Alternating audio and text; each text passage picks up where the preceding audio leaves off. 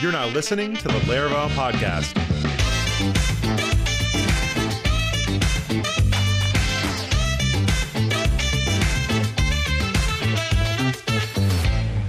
Hey, everybody, and welcome to Laravel Podcast Season 6. I remembered it this time. I'm one of your co-hosts, Matt Stauffer, and I got Taylor with me. Taylor, you want to say hi to everybody? Hey, everybody. All right. Hope everyone's doing well. Yeah. So before we actually get to the primary topic for today, Taylor, you mentioned that you have been scouting locations for Laracon next year. Do you want to kind of share anything about what you've been doing? Yeah. So I've been to 2 different locations, which I tweeted about. The first was Las Vegas. I toured a venue there called the Downtown Vegas Event Center. It is a really cool space. It is a quasi-outdoor space, which is very different than any other Laracon we have done. So picture a big lawn with a stage where you can pull out food trucks. You can have beanbag toss. You can have shuffleboard, all sorts of games out on the lawn. And then there's a huge, maybe 10,000 square foot tent. Wow. That has another stage, which is where seating would be, the stage would be, presentations would be. So it would be almost like a Laracon festival. It feels very much like a music festival type of venue. But in May in Las Vegas, I do have fears that the temperature would be too warm. So under the tent, it is obviously much cooler than out on the lawn by, a good number of degrees. But if it's like 110, it's going to be like 90 on the tent, best case. So, it's tough because it would be such an awesome space if it was like the weather was cooperative, and it would be just like probably the most memorable, cool Laracon we could do. Got a lot of potential downside. But anyway, so that's one spot. And it does have some downside. The other spot I went to yesterday is in Dallas. It's in Deep Ellum, part of Dallas, which is kind of a hip, trendy part of Dallas with lots of cool restaurants and bars and fun stuff. It's a place called The Factory. It's a very similar vibe to our Nashville venue, if anyone was there. So it's kind of got that industrial warehouse type of vibe, except it's a quite a bit larger space, so it can accommodate a lot more people. There's also an upper level with seating where you can still see the stage and everything, and it kind of wraps around the main lower level. So definitely lots of room there. Really cool spot. There's no blockers actually to using that as a venue. So just kind of got to make the final decision and go from there. Well, I also know that Laracon Australia is coming up, I think, maybe next week or something after that. So it might be going on when we actually release this. And are you going to be there? I couldn't remember if you're going or not. Yeah. And we'll be unveiling. Okay, got it. No, I won't be there. So Jessica Archer here at the Laravel team, she's going to be unveiling Laravel Pulse, on behalf of the Laravel company. So that's a new open source free package we have coming out that I think people will like. It's sort of built out of some of the real world problems we ran into with Laravel Forge. And so it's another one of those things where we're just kind of scratching our own itch, and hopefully other people find it useful too. Okay. Yeah. So well, on to the primary topic of the day. We've had a lot of people asking us questions about what us building an application, both for you at Laravel and then also me at Titan for our clients and internally, what would we do when we start a new app? And they've started with which of the particular tech stacks and where you're going to host it, deploy it, what packages. And so I figured we're just going to kind of walk through this, and each of us say, like, if I were to build a new app today, obviously there's a whole bunch of it depends, but like sort of what's your default of like the packages, the third-party services, local development, all that kind of stuff. And we're just going to kind of walk through all those, and that's going to be the topic for today. So let's imagine that each of us was building a software as a service. I actually have a particular one in mind that I recently built for a client, that it was something that I was kind of like leading. And if we were to need to, build thing, get it deployed right away, we don't know the scale quite yet. We know we need to build, user flow, like user gathering new information and then displaying information on dashboards, maybe a backend admin panel, and we need to get the thing up and running in a way where users can start using it right away, right? And there's probably other kind of nuances we need, but that's kind of like the basics. So we're not talking about massive architectural things like Vapor quite as much. We're talking about something that maybe is a little bit more in the Forge space, or even less complex than Forge, your kind of generic SaaS. So for starters, Taylor, if you were to just hit Laravel new today, what of the starter kits would you use? Oh my gosh. This is such a tough question. Not saying that's the best, right? But just kind of like, what's your comfort space, or what's your, it depends. I think the it depends part would be, am I going to have to reach for some pretty complicated JavaScript, maybe React components that I know I want to use that are third-party things? I don't know. Like, for example, like Tailwind, they're building their new Catalyst UI kit for React. Do I feel like I want to use those dialogues, that stuff? If so, I'm probably going to use the inertia with React Stack. if I don't feel like I'm going to use that, I feel like the Livewire stack is super fast and productive in terms of developer feedback and iteration. The other thing I really like about Livewire, or would be part of the it depends question, is the server-side rendering aspect. If I feel like the site, it's really important that the site is server-side rendered for SEO purposes or whatever, then I would kind of lean towards Livewire, because with Inertia, I have to run the separate SSR server, which is not a huge deal, but it's like another process I have to kind of maintain and think about. Whereas with Livewire, of course, server-side rendering is just sort of free. So I would be torn. And then there's a whole other discussion about if I go Inertia, the Vue or React question. And I love Vue. Like, I have always loved Vue. Yes.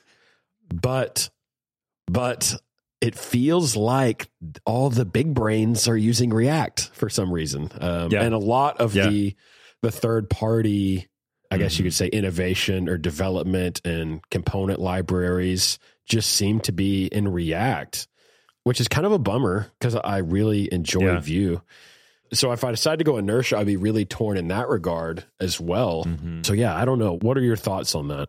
Yeah, I mean, first of all, I'd have the same response. If I don't know I'm going to need JavaScript, I'm going to do Inertia. I'm going to do Livewire, because it's not just the server-side rendering, but like the more code bases I have to keep in my head, like even if I'm the only one developing it, the more, the views are here and the this or there. I think Inertia really kind of doing a single, like not doing two separate code bases helps, right? There's not a Vue code base and a Laravel code base, it's one. And then doing Inertia helps even further, because now it's not like I'm building an API and an SPA. It's more like I'm building this traditional thing. But even then, if I don't have to do the JavaScript front end, I'm not the sort of person who's like, given the choice between Blade and Vue templates or Blade and React templates, I prefer JavaScript. No, given the choice between the two, if all of the things are equal, I'm always going to choose Blade. I'm always going to choose kind of staying as naturally Laravel as possible.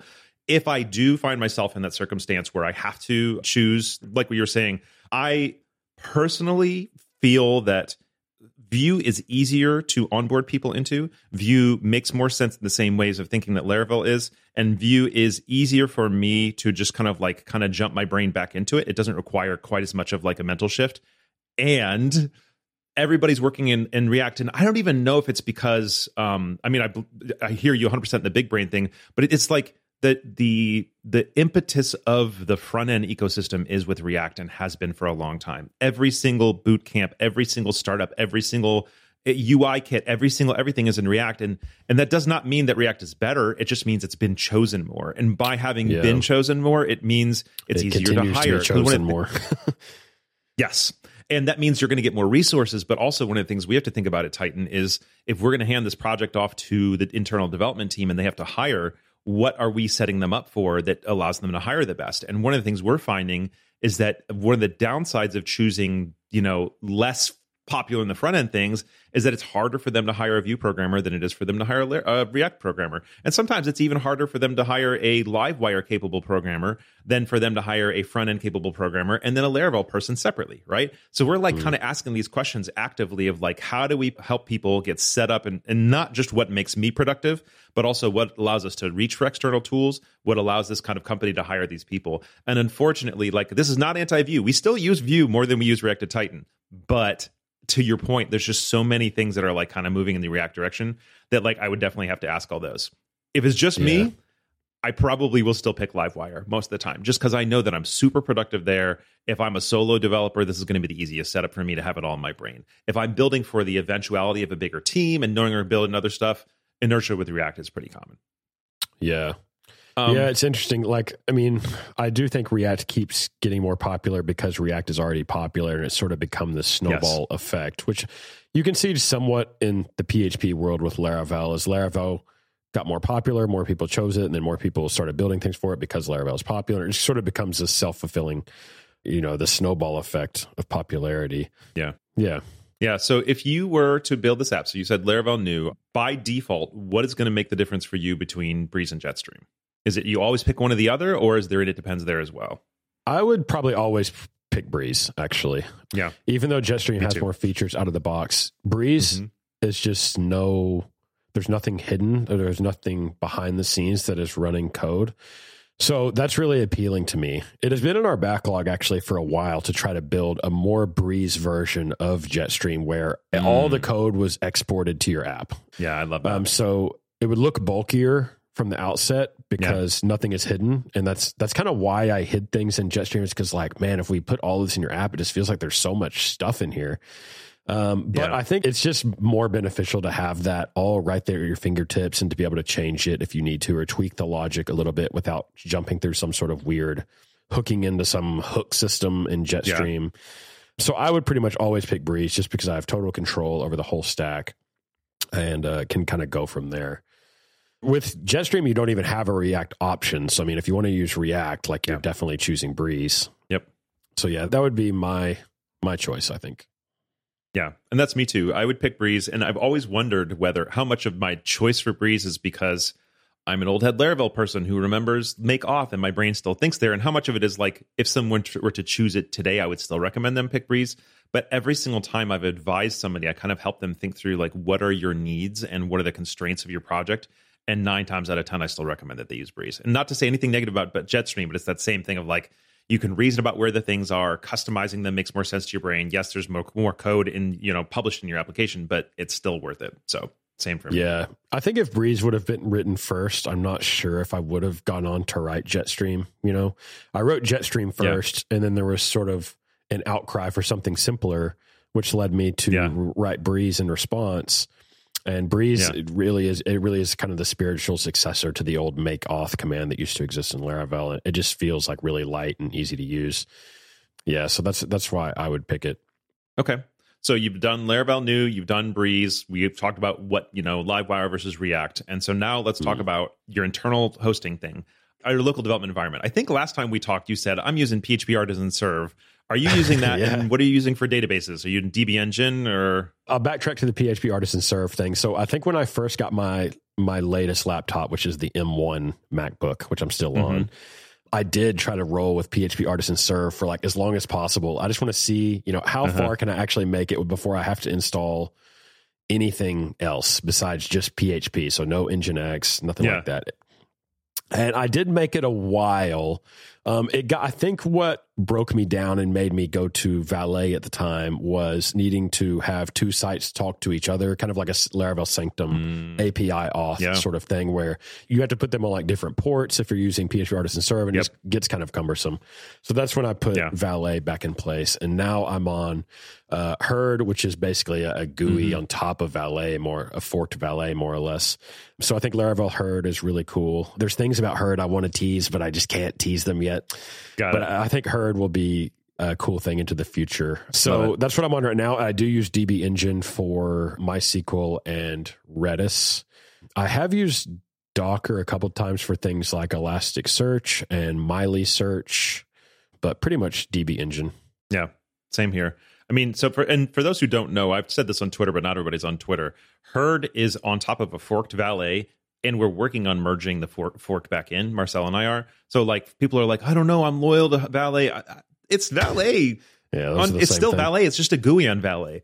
And one of the things Marcel and I talked about when he launched this, I was just like, hey, I would love to make it so that you don't have to do every change I make to Valet, you then have to make to Herd. Can we make it so that I'm still maintaining the core underlying architecture and you're just building a GUI on top of it? And he's like, I'd much prefer that versus now taking on the responsibility of all the maintenance of Valet, as a fork, and then all the maintenance of Herd. So we've already got a PR open to merge them together. So in my mind, it's exactly what you said, which is Herd is just a GUI on top of Valet. It might add a few things, but the goal is if Herd does something super cool, I'll probably try and add that into Valet as well, right? Like that's the goal.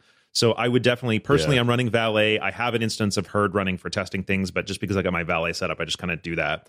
And then I use DB Engine. It's the absolute best experience I've ever had for setting up any of the main databases that it handles. For anything that it doesn't handle, every once in a while I try Homebrew. Every time I do Homebrew, I'm like, that was the wrong decision. And then I go and use Takeout. And for those who don't know, Takeout's basically a layer on top of Docker. It's a PHP package you run locally, and it spins up a little server just for Elasticsearch or another server just for that little local mail client or whatever. So if there's any dependency that you're like, oh, I need to have this server up and running, I'd highly recommend doing it in a Docker container using something like Takeout rather than trying to manage it yourself, because even if you get it working up front, when it breaks, debugging those things in Homebrew can be such a pain and waste so much time. If it breaks in Docker, you just delete the Docker instance and you just spin it up again. It's just so much easier. All right, so that's our local development. So what editor are you using? Oh, I'm in VS Code. Okay. I always go back and forth between like, oh, is this the time I'm going to go back to PHP Storm? Because I used PHP Storm religiously for a while until my laptop just couldn't run it effectively. Switched to VS Code at that point, and now I've got a fast computer again. But I'm just so embedded in VS Code that I'm like, I know I will get some value from PHP Storm, but I don't know if I want the changing cost again. What about you? Yeah, I'm still in Sublime Text. Oh, Sublime shoot. Text. All right. I think it's Sublime Text 4 these days. Yeah. Mm-hmm. Yeah. Oh, yeah. That's funny. For the longest time, one of my most popular posts was setting up Sublime Text 3 for PHP developers. I was a Sublime Text. I mean, I was there for quite a while. I mean, let's talk about the things people really want to know. What color scheme, what font are you using in your editor? All right. In your editor. Let me pull this up. Let's see. All right. So I got iTerm 2. iTerm 2 colors are using Solarized Dark. And I think I'm using whatever the PHP Storm font is. I'm on Mono Lisa for my font. Oh, I don't know that one. I think it's a paid font, some trendy boutique monospace font. Got it. My color scheme is, I'm still on Inspired GitHub, which I've been on for a long time, years, pretty much. Yeah, so that's my setup. And of course, I've got my line height, pretty respectably high, as well. Yeah. Yeah, I don't know about you, but because I use Vim on the terminal often, I have to use a special font for that because I have a Vim plugin called Powerline. So I have to find somebody who's converted the font I'm working with for Powerline. So my terminal font is actually never the same as my IDE font. So I'm using Deja Vu Sans Mono for Powerline for my iTerm, and then Solarized Dark. And then let me go check out what my VS Code is. I don't even know how to find this. Oh, I'm using JetBrains Mono. Yeah, so that's what it is. I did not expect it to be so good. It's a really, really, really solid font. Like I had switched fonts so many different times, and then I've got this one and haven't thought about it since they released it. It's a really solid font. Yeah, that's cool. I had different themes for whether it was dark or light for a little while there, but now I think I just stick with this one bright one. God, how do you even find that? How do you find that? Oh, Atom One Light. Also found it and have just stuck on it for the longest time. Yeah, and then my dark one was the material theme, ocean high contrast. So nice. If I'm going to go with a dark color scheme, I don't want to stick on this too long, but if I want to go on a dark color scheme, I think my favorite is a Night Owl I think it's by Sarah Drasner. Oh, okay. I didn't know she made themes. Yeah, I think she made Night that theme. Owl. It's pretty nice. Oh, so it says, I just saw it in IntelliJ. It's Night Owl theme and color scheme based on Sarah Drasner's VS Code. Okay, so she made one for VS Code, yeah. Yep. Very cool. Theme, Sarah. I'll look it up and link in the show notes. I've never seen that one before. Trying to get like a quick picture of it, but it's not showing up in Google. So, okay, so back to our topic. All right, so you started this thing. Are there any packages that you install on every single app, or are all of the packages that you're working with going to be It Depends? So I think the only package I can think of that I tend to reach for pretty quickly is the Spotsy Once package. Yeah. Which is a little function that I originally wrote actually in one of my own projects, and that, Frake at Spotsy asked me if he could kind of package up into a package. And I was like, sure. But basically what it is it's a function called once. You pass it a closure. The results of that closure are only evaluated once per request. So let's imagine within the closure, you make a database query to get some eloquent models. Where I find myself using it is like on a form request. So I'll have a form request with maybe a method on it that's like, let's call it servers for Forge in a Forge context. That servers method does return once and then a function, and it gets some servers out of the database. And now, no matter if my controller calls that servers method a couple times, I only actually pull the servers once from the database. So it's like a memoization type of package, which is super useful. So of course I could always just like call the method once and assign it to like a variable and pass that around. But it's just sort of really convenient to be able to call the method and know that it actually doesn't matter because it's only hitting the database one time. So I pull that into pretty much everything I write, more or less. I even have like a to-do on my Laravel 11 checklist to be like, should this just be part of Laravel? Because I'm pulling it into every package or every project. Yeah. Other than that, there's not necessarily a package I'm just like always pulling into every project necessarily. Yeah. If there is anything I'm pulling in everyone, it's always based on a dependency. Like if I'm going to put in Bugsnag, I'll put in the Bugsnag one. But there's from a package perspective, there's not. I don't use once enough because I like it. But every time I end up doing memoization myself and then think later, And one of the biggest issues with memoization is that there's not all the time, but every once in a while, just one sneaks through and you realize you're not him the memoized version, or you think you did, but it didn't work quite right. And then you know, something's a little bit slower than you want. And then you look at the query log and you're like, oh, I didn't catch that there. And with once, you just say every single time I make the call, it's going to go through once. And then you don't have to worry about it. It feels a little bit kind of free, you know? So yeah. Okay, so speaking of third-party services, if you can't answer this because you don't want to kind of like weigh in on, you know, like any political drama, but do you have any like, this is my favorite CI/CD service, this is my favorite bug tracking service, anything like that? I can share mine, but if you don't, do you have any, or do you not feel super comfortable sharing them because you don't want to weigh in too much? We use Sentry and Bugsnag, so I don't have to choose one because we use both at the moment. I think Forge is on Sentry and some of our other stuff is on Bugsnag. We use Pusher a lot on Forge and on Vapor and on Envoyer. We're heavy users of Pusher for WebSockets and stuff like that. Yeah. We use Postmark for email, so we're typically using that. Same. What other third-party things do we use? I think for most CI stuff, we're mainly just using like GitHub Actions, like if we're to run tests and things like that. Those are our main services I can think of. Yeah, Postmark for mail for us for sure. We've used Bugsnag for the longest time because they were really active sponsors of everything Laravel at the beginning.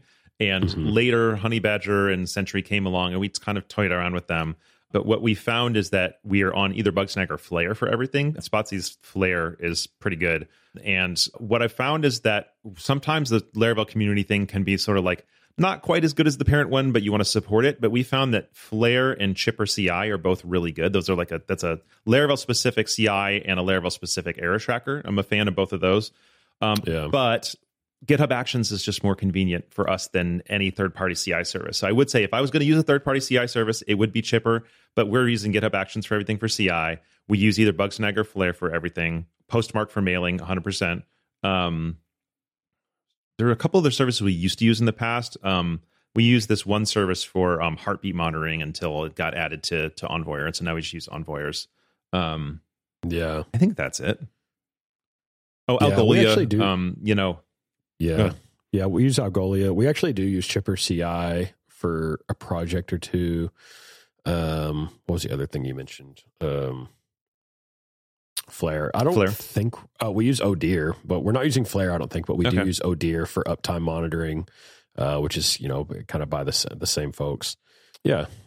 Yeah, we don't use Odeer because we had our own uptime monitoring system built already. But if we had not, we absolutely would have used it because it's sort of like it's just out of the box and it's Laravel native, So let's talk about hosting. If you were building this baseline software as a service, you had not hit scale. They want to start having users for it, soonish, but you didn't expect it to have the Taylor effect, meaning you didn't expect that you're going to have 10,000 people signing up on day one. Would you start on Vapor or would you start on Forge? I think me personally, I would probably start on Vapor. Yeah. Even though the AWS infrastructure is more complicated, it's just so nice to not have to worry about operating system updates, certificate renewals, even things like database backups, because you get basically point in time backups with RDS. So if I was going to build anything that I was trying to make a serious business, even though I didn't expect like some huge scale right off the bat, I feel like you are kind of saving yourself some headache if you can go ahead and swing Vapor right from the start. Yeah. That being said, Forge is obviously really simple to use. You can throw multiple sites on one server. It's more cheap and probably overall. So, it's tough, but I think if I was going to build a SaaS, I'm going to try to launch a business, I think I'm going to pick Vapor. Yeah. For those reasons I stated. Okay. So moving on from there, I actually am, I've got to say, I'm not as familiar with Vapor as I am with Forge, only because I've been using Forge since day one. So I still use Forge in most things from a comfort perspective. We have clients on Vapor. We have people at Titan who know Vapor super well, but I'm not like the Vapor guy. So I don't even always know what you can do. And my next question was literally, do you use Horizon on every one? Do you use Telescope on every one? So I'm going to ask, like, are things like that any more difficult to use in Vapor, or can you use those off the bat? And then also, do you use them on every app or just sometimes? So Horizon, you don't really need on Vapor. One of the main features of Horizon was the auto scaling stuff, like being able to scale up your workers up and down. But Vapor automatically scales really high automatically anyway, so you sort of get that. And we have sort of a queue dashboard in the Vapor UI where you can see like how many jobs you have, all of that. So it's just not really necessary. Okay. Telescope is fine. Like you can always use Telescope if you want on Vapor, just like you could on. Do you use Telescope in production? We don't really use Telescope in production. No. That's us too. Yeah. I've used it locally some, but yeah, we've never shipped it to production as far as I know. I remember in the early days of Forge, one of the third-party services you would connect to is Papertrail, which for those who don't know, it's like a log aggregator. You send all your logs there, and you can set like, if a log of this sort or too many logs of that sort happen, then you can hook it into Slack notifications or PagerDuty or whatever else. And it's all this like very easy to navigate, much easier than like SSH in the server and then like grep through things. We thought it was really cool, but never found ourselves actually using it because I think in part because it's just a little more than a lot of our projects need, but also as a consultancy, usually by the time somebody's big enough to need that, their ops team is owning that. And so we weren't the ones setting up. So I'm wondering, is that something that you use at all? Like, do you all do anything that is for your logs, or do you really look at the logs manually when you need them? We do still ship our logs to Papertrail, and we have for years, although it is so rare that we actually go out and diagnose any problems that way. Usually we can see what we need to see either in Sentry or Bugsnag or whatever. I can't even remember, honestly, a time when we needed to go out to Papertrail and like actually dig through the log files. I can't even remember a time we've done that. We still do it just because it feels like got to do something with these logs, I guess. Option. But yeah. All right. So let's see. I'm looking through our to-do lists of other things that I think we're going to talk about. So real quick, because we're already on servers, we just ran into the situation recently where one of our servers had heartbeats set up. But the problem is the heartbeats. So for those who are not familiar, heartbeats is sort of like every single time your queued job gets queued. So every time a command runs, it sends a ping out to Envoy or Odir or whatever else and says, yep, I'm still running. And so it helps you make sure that your scheduler is running. It helps you make sure that, that the right jobs are getting sent without failing at the right time, because you can have it like send the heartbeat after the job is pushed. So there's nothing, you can know that nothing got failed, in the pushing. But what had not happened was the queue worker didn't get turned back on after restart because there was a typo in the queue worker kind of spinning up. And so like the jobs are getting pushed, the queue is building up, and nothing was actually happening to make sure the queue is running. And it's funny because I actually pointed them to a blog post on the Titan blog written by Jameson Valenta that says how to make sure your queues are still running or something. And he had this idea of how to like sort of do a heartbeat within the queue process to make sure it's running. So I feel like we've got a pretty good process set up there. But I wanted to see, like, do you have any suite of things you do to make sure, like you said you use Odir, so it's going to be doing like uptime monitoring, stuff like that. I'm assuming you do heartbeats and stuff like that. But what's your kind of default for just making sure the servers are running the way they should be? So we do use the queue monitor command, which is, I guess, relatively new in the Laravel history of things. So it's basically a command you can schedule. So it's not like a daemon or a long running service like the queue worker. It's a scheduled job that runs every minute. And you can specify that you want it to notify you if the queue has X number of jobs waiting. So we use that as sort of a sanity check in terms of, make sure the queue doesn't have thousands of jobs on it and we're totally unaware. We also use like the Forge monitoring stuff that's just built into Forge, so it can notify us if the disk space gets too high, if the CPU is too high, if the memory usage is too high. And then part of this question really relates to why we built Laravel Pulse, which is to try to help you get a grip on some of these things in production. So Laravel Telescope is very much for local development. Laravel Pulse is a little bit more of a production themed type of package to try to get an overview of some of these things. So I'll let Jess kind of demo that next week, but that is part of why we built that package as well. So yeah, we're using like, I guess there's Queue Monitor. There's also, I think it's DB Monitor that will see how many like database connections are currently open against your database and tell you if that is too high, because you can actually, exhaust the number of available connections on your database. So there's a few just like built-in options in Laravel and Forge that we use, but nothing really beyond that, I would say. Okay. Yeah, we don't do the Queue Monitor or the DB Monitor, and I'm glad you mentioned those. We will try those. Yeah. one of the things I want to do is just tell people like baseline on our apps, we should do X, Y, and Z every single time we push to production to make sure that we don't in the future hit a point where one of our servers is just not running the queue. Yeah. And it's sort of like there's not one package, it's more like a system of processes. So I'm like, I kind of want to have just like a little gist somewhere that says every time we deploy a server for the first time, we need to make sure X is happening, Y is happening, Z is happening, to make sure that this is just like the baseline, make sure it's running. So we'll be working on that. I'm very excited to see Pulse. I don't know what it is. It's fun. Sometimes I know these things ahead of time because whether I'm talking to you, other folks at Laravel, I get to like, I'm a part of coding and I'm part of testing it. And with Pulse, I have literally no idea, but you telling me that it's in this arena, I'm like, very cool. Yeah. I'm very excited about that. All right, so the next set of things I have is a little bit more about the code. So the first thing I want to say is, or ask is, do you ever use any sort of bin scripts or any other things outside of factories and stuff? Like, what is the process of making it easier for you to spin it up on a new instance of this, or other people at Laravel to do it? Do you write out the steps in the README? Is it the same on every project, so you don't need to write it out? Do you make bin scripts? Like, what's that process look like for you? Mainly in the README for us. I think it would actually be cool if we had more automation around some of this stuff, especially around Forge, because it can be a little bit of a bear to set up locally because you're building servers, you're SSHing into servers. But most of it's just in the README right now. But yeah, I would like to transition to something a little bit better in that regard. All of our projects, unfortunately, are just sort of like a pain to set up locally. Vapor, Forge, Envoy, they all are sort of these server management tools. They're not like simple SaaS tools that just talk to a database, which would be super nice. I wish they were. So yeah, that's where we're at right now. Yeah. I've been teaching about bin scripts for the longest time, and I would say maybe a fifth of my projects actually have like a setup.sh and an update.sh. Yeah. And even when I have them, like, not everybody remembers to do them all the time. I think that's why I don't use them as much, is because it's there, and then not everybody who joins the project knows to use it, and therefore it's not updated. And sort of like, to me, the README is the most sustainable long-term way to make sure that like everybody at Titan, when you spin up a new repo, the first thing you do, or a new instance of repo, the first thing you do is look at the README. So if your installation steps are in the README, then they're good. And every time I assign like a new hire or somebody who's never been in this project before, the first thing I tell them is set it up. And if the steps in the README don't get you there, your first job is to fix the README with whatever you had to do outside of what's in the README. So we can always kind of be making sure that even if it's not quite right, your first job as you're assigned to this project is to make sure the README is right. Yeah, makes sense.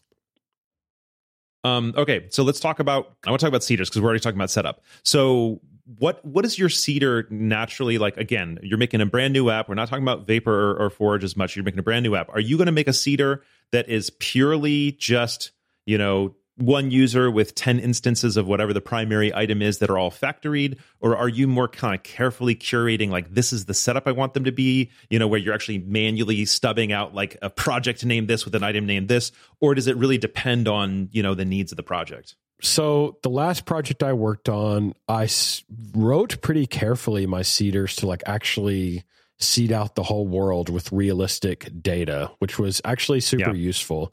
It was super useful just from clicking around the app from that perspective, but then also for testing, because you have this sort of robust set of data that you can pull in your tests and make sure things work well. And I know Jonathan Rennig does this as well, where he'll write very thorough seeders, and then he'll write like say he needs a user with 3 projects, but their email's not verified and all these situations. And he'll like create a user for that specific situation. They always exist in the seed data. Then he'll leverage that in the test. So I think it's actually really useful to write good seeders and good factories, and gives you a lot of power in terms of testing and clicking around your app. So yeah, that's what I do. I agree. I personally really have found an incredible amount of value in seeders that are not just like, oh, this needs to be an integer, but seeders that are forcing it to be the right integer that would actually be realistic. And I've done a couple projects lately that have to do with analyzing basically giving a final score and a whole bunch of graphs based on the financials of a business or financials of a project or something like that. And if I just throw a seeder in there, this is supposed to be an integer, this is supposed to be whatever, I can end up getting divided by 0 numbers, or I can get numbers where, it's trying to give me a graph of how this business is doing over time. And one of them is like, you got a score of 2, and then next year you got a score of 98, and the next year you have a score of 3. It's just not realistic. And so I miss some like sort of user interface kind of like edge cases or whatever, because it's not actually what it should look like. And it's also harder for the client to actually test. So what I found is that I'm finding value in setting up robust basic seeders, but then making those seeders as much as possible able to generate a more realistic set of data that is closer to what, not just in terms of the types of data, but how the various like attributes relate to each other. And this is not true for every project, but like, for example, if you're talking about the health of a business, you're not going to have, 50 employees and then an operating cost of $1 million, right? You're going to have 10 employees and an operating cost of $1 million or 50 and an operating cost of 20, whatever, these things are relative to each other. So what I've found is that the factory itself usually is just like, give me numbers, but then the seeders have to say, yeah, okay, give me a factoried version of this particular thing. But normally I'll say like their baseline, whatever, like baseline revenue number, their baseline number of employees or something is this, which is generated by Faker. And then every other number is modifying that core number by 1.5 or by some number between 0.75 and 1.5, right? So that all the numbers are relative to each other enough that it's a little bit, and it takes a lot more work to do it that way, but it ends up with much more realistic numbers. The other thing I've run into lately is that I've often working with companies where they've developed some kind of formula, like an Excel or something like that. And they're like, can you build this as a web app? We get that all the time where somebody's built something and they're like, I need a web app version of this.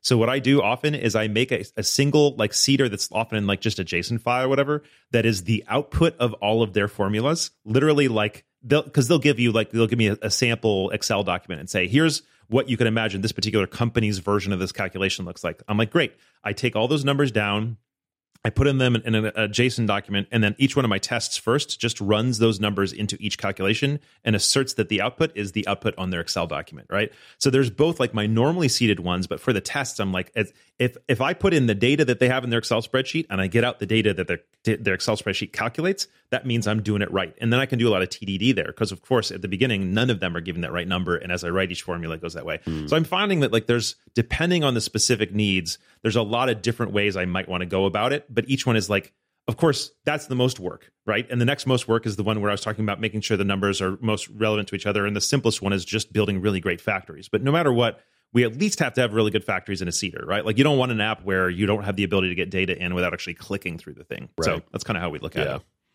All right, I got 2 more questions for us, and then I think it's going to be time to wrap. So the first question is, how do you do commit names? Are you a whipper, or do you actually kind of write them out? If it's early in the project, I'll just do whip or whatever.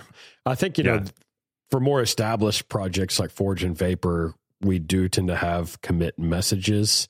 And everything kind of gets squashed down anyway when we merge PRs. Okay. Like we'll squash all the commits with one message, more or less.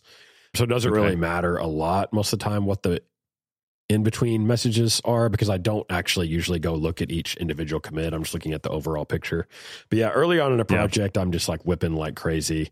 I actually have just like an alias on my shell where if I type whip, it like commits and pushes to the repo. So I love it. Yeah, I mean, what's the point? If you're super early in a project and it's just you, especially if it's just you hacking on something, what's the point? But yeah. And those early commits are often like install Laravel, install Breeze, spin up. There's just 20 different things, and writing a commit that encompasses that is wild.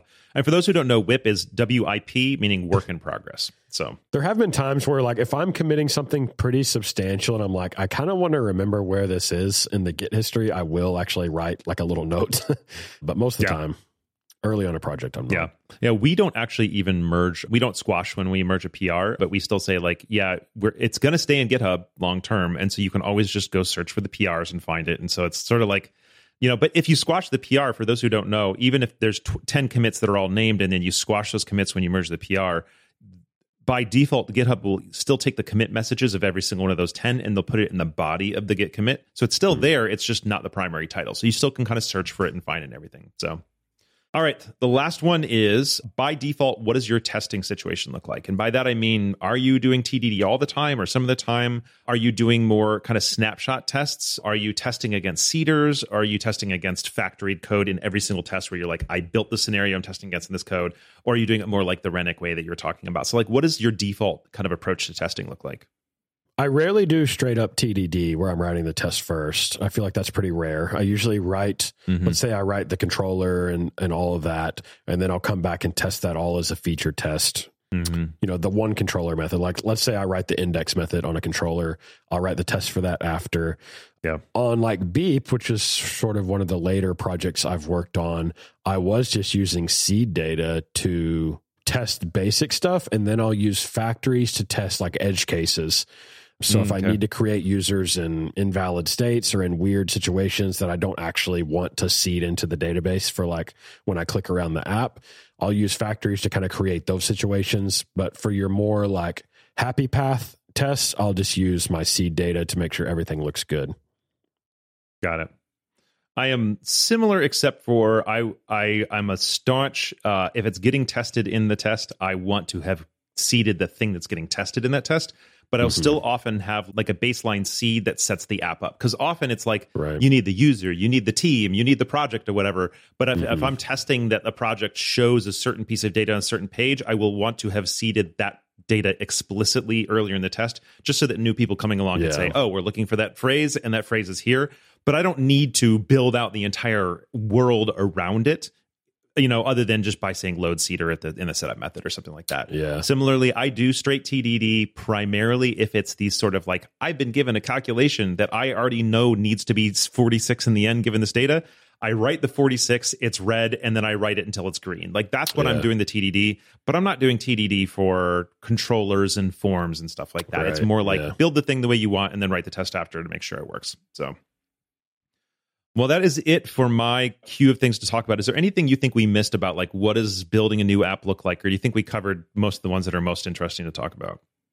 No, I think that was a good overview of the decisions that have to be made. And it's crazy. Like, I mean, the decisions are so different based on if you're building something by yourself versus you're working in a company and you have to onboard other people. I think that leads you down sort of different paths. But yeah, I think that's a good overview of what it looks like to start a new Laravel app these days. Love it. Well, I really appreciate you kind of jumping into some of the more in-depth things. I know people always are very curious about how you build. And of course, like you're building a whole world for us all to work with. But then sometimes you can't you pick all the options when you pick an app. You still have to kind of narrow in. So thank you for kind of like stepping into some of those examples with us. And definitely a note to me to check out QMonitor. So I got some value out of this. And very, very, very excited to see Pulse. Like very excited to see this. So maybe you all will already know what it is by the time this comes out, but I don't think it'll have been launched quite yet then. So, all right. Well, thank you all for tuning in. And Taylor, thanks for hanging out. We'll see you all next time. All right. Thanks. See ya.